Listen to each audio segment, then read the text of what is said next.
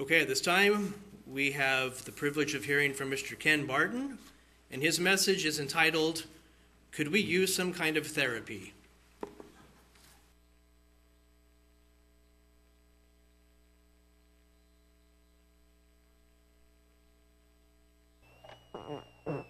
It's good to work on ourselves, right? I've been trying to build my vocabulary a little bit. Was talking to a old engineering fella that I know and asked him what he was working on these days, and he replied he was working on aquathermal treatment of ceramics, aluminum, and steel under a constrained environment. I was impressed. Then I found out what he was doing was washing the dishes in hot water while his wife was supervising him. Sounds a lot better that way, though. So could we use some therapy? We're starting a new year, according to the calendars, and some would say it's time for new resolutions. Yeah, I don't even have to look at this side. I can... I'm not going to ask if anybody has come up with any new resolutions or, how successful they are with them. But there are, I think, some good ones that we can usually make, and there's some good that can be gained by working on ourselves.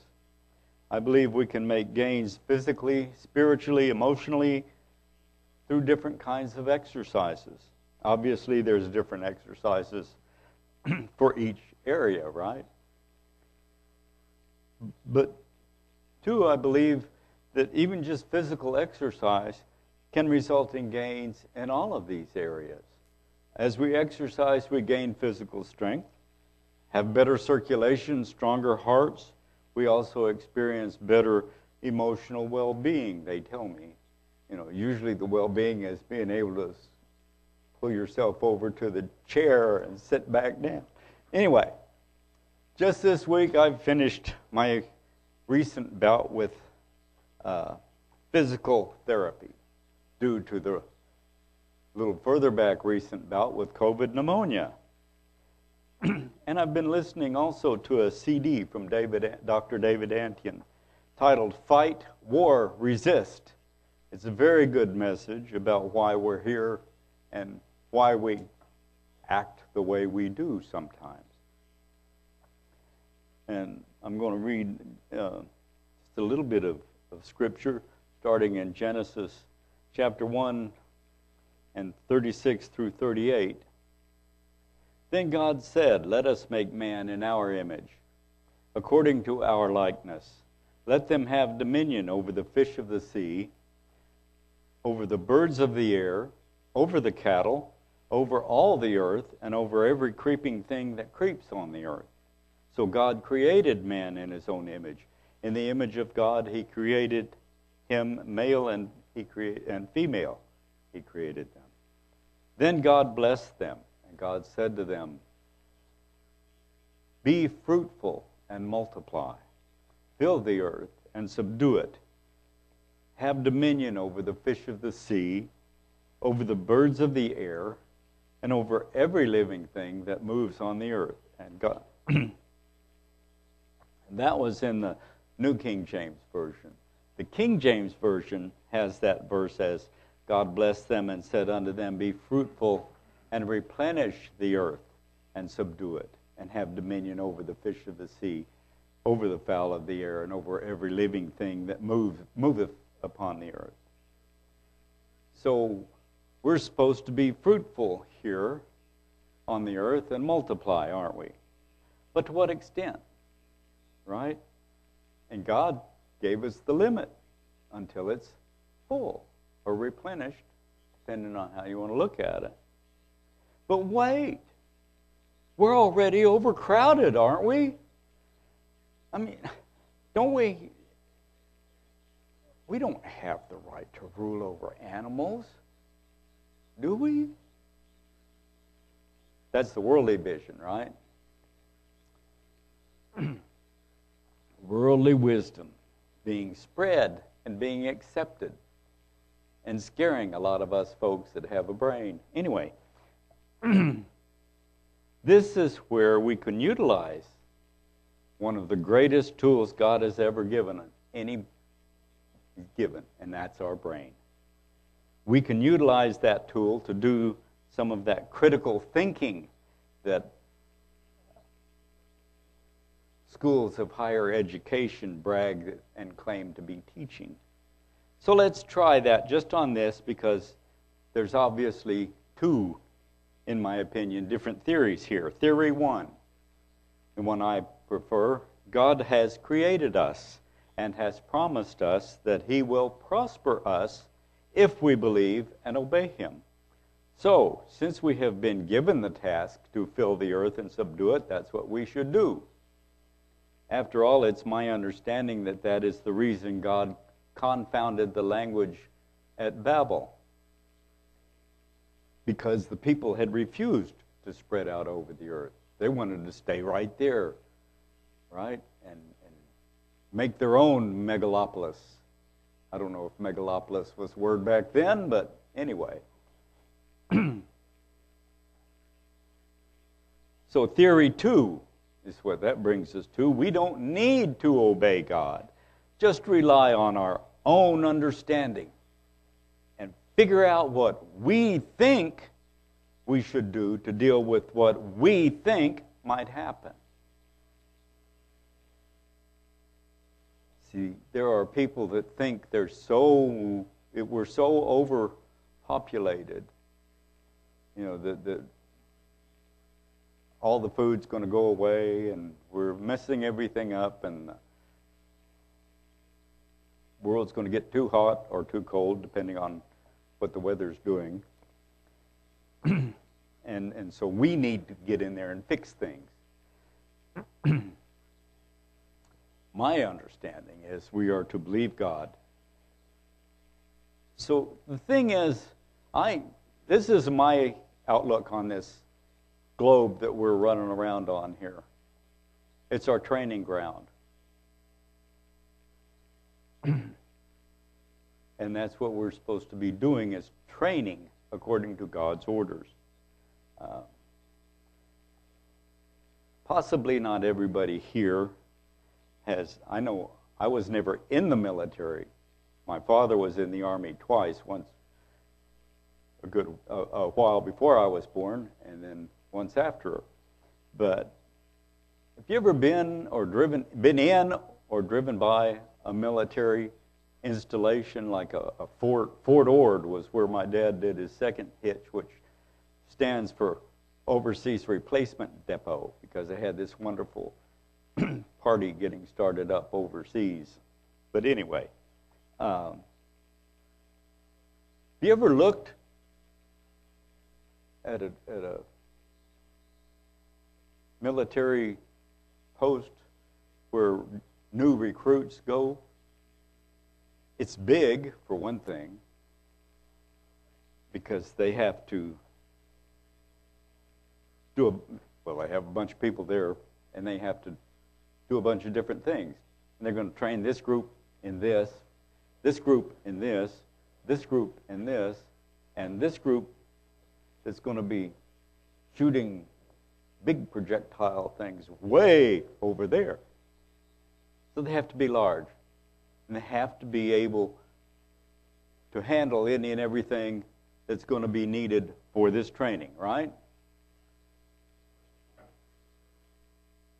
Guess what? Earth's our training ground. And it's big. And it's pretty much got everything that we're going to need for our training. This is my opinion, but I like it. You're welcome to come up to me later and say, let me explain something to you. But anyway, I believe that when God created everything, and I mean everything that exists, He had more in mind than just this third planet from this sun being the center and total of all creative activity from here on out. But I do think that He gave us this planet, this solar system, to train on. He gave us a drive within ourselves to learn, to seek the unknown and discover and conquer what's out there. Again, let's go back.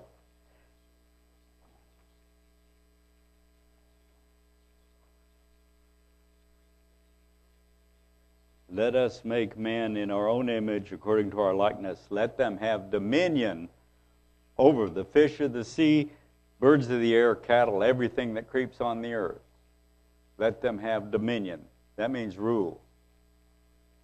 So it's in us. God built it in us to want to go figure these things out and learn how to control them, learn how to deal with them.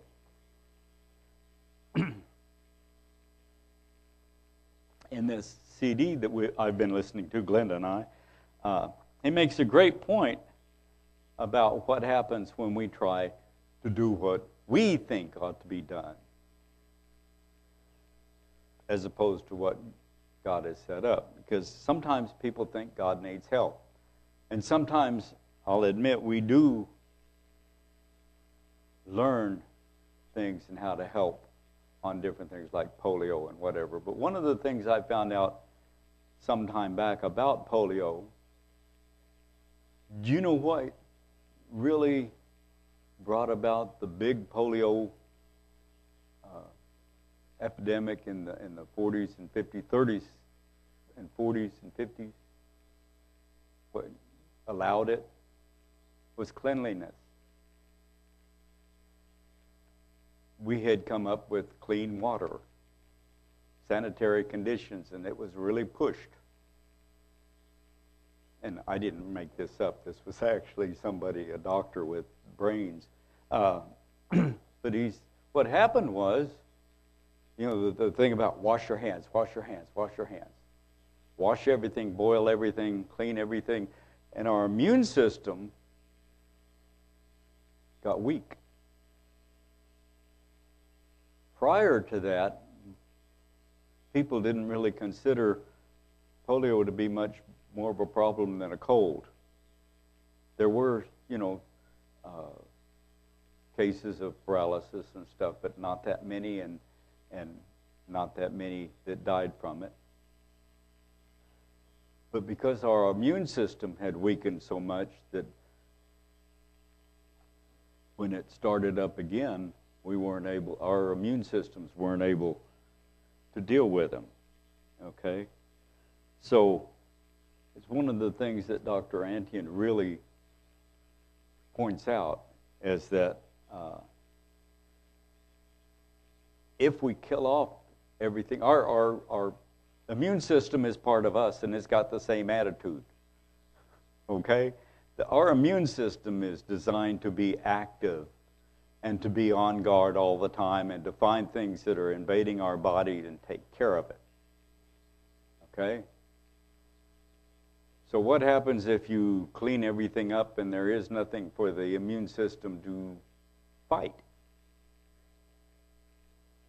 It'll find something. Now, since it's pretty much, my immune system is pretty much limited to me. My immune system's not really going to bother anybody else. So my immune system is going to fight, if it can't find anything else, me. And that's why all of these autoimmune disorders are causing so much problem. Our immune system's looking for something to attack. And so it attacks our intestines, and we get leaky gut syndrome and other things like that. So, you know, how many of you have heard of James Herriot, the author of All Things Small and Wonderful, and he's got like 5 books, okay? It was in 1937, he was a veterinarian in Scotland and wrote books about his experiences. And one of the things that he noted was that there was this guy that if the farmers had an animal, cow or whatever that died, they called this guy and he would come and haul it off. Take it home and dump it in his yard to do with the carcasses, whatever he was going to do with them. And his kids played on those things like they were the playground. They'd climb all over his dead animals and stuff and never got sick. He said, this ought to tell you something. If these kids are playing on this is Dr. Harriet speaking, that if these kids are playing on stuff that everybody else figures, oh, no, that's going to get you sick, and they're never getting sick, maybe their immune systems are really strong. Here's another thing that Dr. Annie had pointed out that I agree with. That strong drive to conquer and subdue, we all have it. Men have it, women have it. Women mostly have it to conquer and subdue that man. But anyway, how are we going to fulfill God's command to fill the earth and subdue it if we don't have a strong drive to do that? And God probably knew that we, weren't always the best in taking orders and going with them to completion, so he gave us a drive that would help us to do that. There is a problem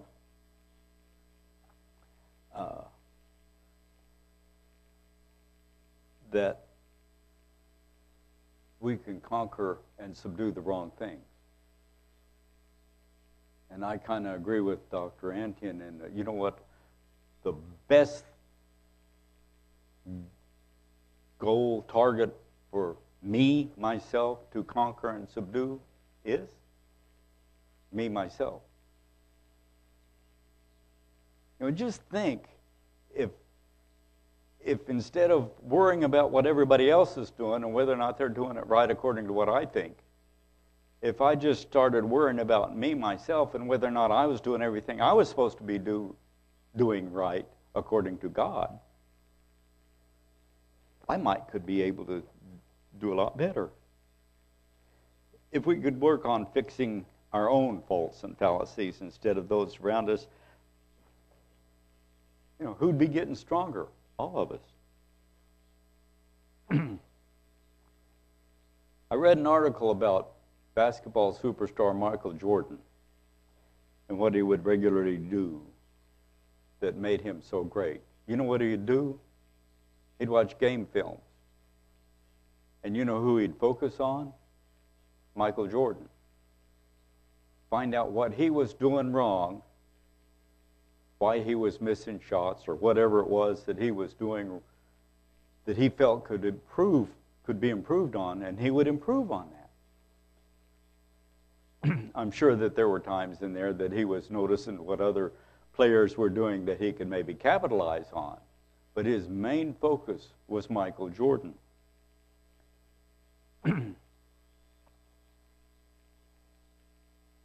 It's studying on the problems that we're experiencing that allow us to correct them, don't you think? Which brings me back to the title. Could we use some therapy?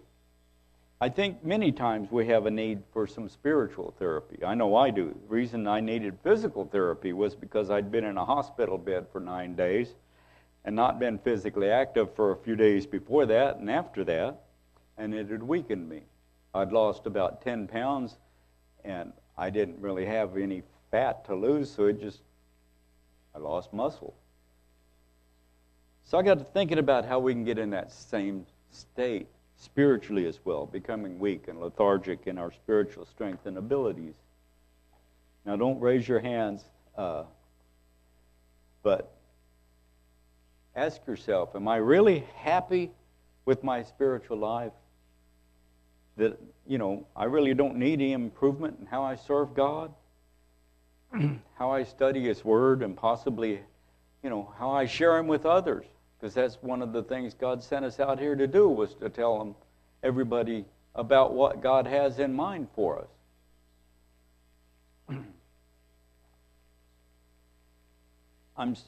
I know for a fact that I can do better to improve my efforts to learn more and do more. I've been considering that and thinking about ways to improve and opportunities. For instance, the men's Bible study that we're looking at doing, and the women's Bible studies that they've been conducting for a while. Ways to improve, right? I'm certain that Orville and Wilbur Wright did just that thing. They studied what they'd learned from what they could from other people that were trying to figure out how this flight thing works. And so they'd focus on it. They'd keep working on it. And got better and better. Okay? And I lost a page. But anyway, they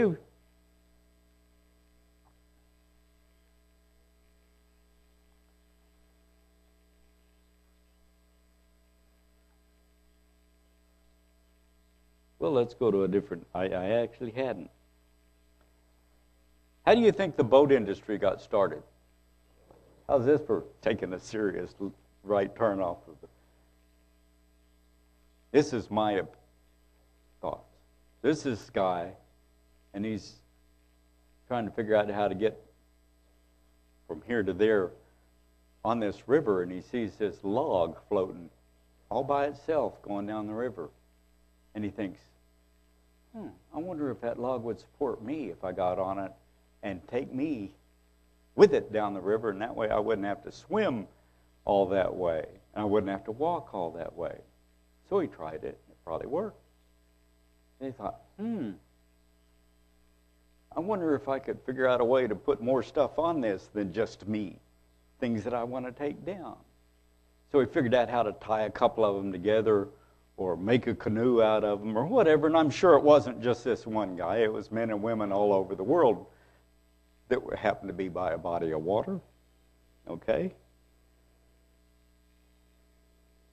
And then came the flood, of course, and luckily they had some pretty good boat technology by then. And of course, God, the one that really knows all about it, was helping them out. And so they were able to survive the flood. But after that, all of that knowledge probably pretty much went away because nobody really hung around the ark anymore because it was stuck up on that mountain. So it started over again. While that was going on, there's also people that was watching the birds soar and the eagles soar and wondering about that. How could I do that? That looks like fun. So here comes Orville and Wilbur. Just think what it took for such gains in technology just to do that. They were the first ones to fly a plane that had control over all three axes. Okay, this way, and this way. There had been probably some other heavier than air craft that had flown, but not with as good control. But on December 17th, 1903, the Wright brothers made their first successful flight. 4 of them on that day, actually, in a heavier than air aircraft. Ever since then, things have been getting a little better. I'm pretty sure that they kept trying to get theirs better. So they've come up with better construction materials, better engines, better propellers, jets, and rockets. They even have a plane that flew all the way around the world with only the sun for power. Now, it wasn't very fast, right? And it didn't carry much more than the pilot and all the computer stuff in it and the solar panels on top of it. But hey, that had pretty much described the Wright brothers' first plane, wasn't it? Wasn't very fast, didn't carry much. So the time frame of how fast technology expands has greatly changed. Okay? It was over 5,000 years after Adam and Eve before that first flight by the Wright brothers. You know how long it took from that flight to the man walking on the moon? 65 and a half years.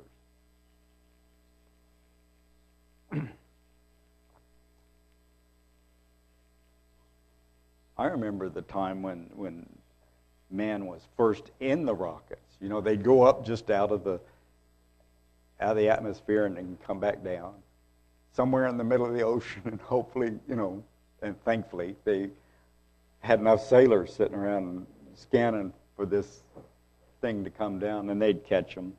And every time that happened, everybody in the United States that could was watching the television see this. I mean, it was great stuff, right? Classrooms, all the students would go watch that. People all over the world glued to TVs. And then on July 16th, 1969, Neil Armstrong took a big step, right? Big step for man, giant leap for mankind. Then it became blasé. You know, yeah, they're launching another deal. They're going to the moon. Whatever, you know. In 1969, Russia linked a couple of spaceships together, made the first space station. And then they actually launched Salyut 1, the first real space station. And then May 14th, 1973, the USA launched Skylab. And ever since then, things are getting more impressive. We now have the International Space Station up there. Now the space station's kind of, people aren't that impressed, but now we've got a rover on Mars, right? And pictures coming back that they can paste into a motion picture and show us, I mean, beautiful colors. A whole lot better than the first pictures from the moon, you know. And then they came up with this thing called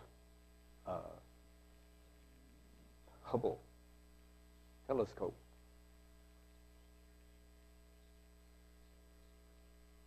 I don't know if we can. Do you have any pictures of that? Were you able to get that? There we go. I mean, there's some stuff that's just massively, in my opinion, beautiful. Okay. I guess we'll go with that. There we go. That one's called the Lightsaber. And all of these, by the way, are copyrighted by Hubble. I like that one. It's called an Eagle. It's just impressive to me. That's Mars.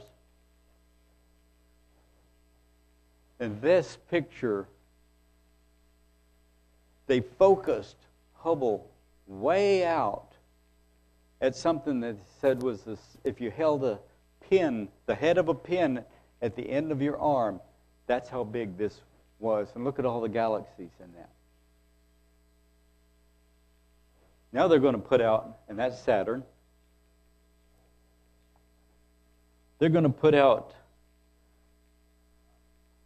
let me see if I can find the name of that, James Webb Space Telescope.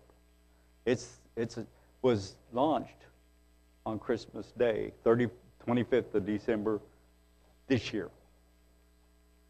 And just like 3 days ago, it started spreading out its thing to gather power, and they're going to open up the mirror, which is 100 times bigger than the Hubble.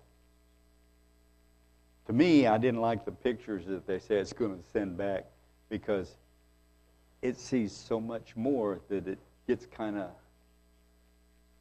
crowded. but then I'm not a scientist and I don't know what I'm looking at. But the thing is, after Christ returns, and after the millennium, and when we've got a whole bunch of spirit beings that are ready to really go out there and start to conquer and subdue, they're going to have something to conquer and subdue with. So, I used to kind of wonder why we were wasting all this money on space travel. What was the drive? Why put out all this money into it? It's training, folks. God sent us to learn all this stuff, and we've actually been learning it.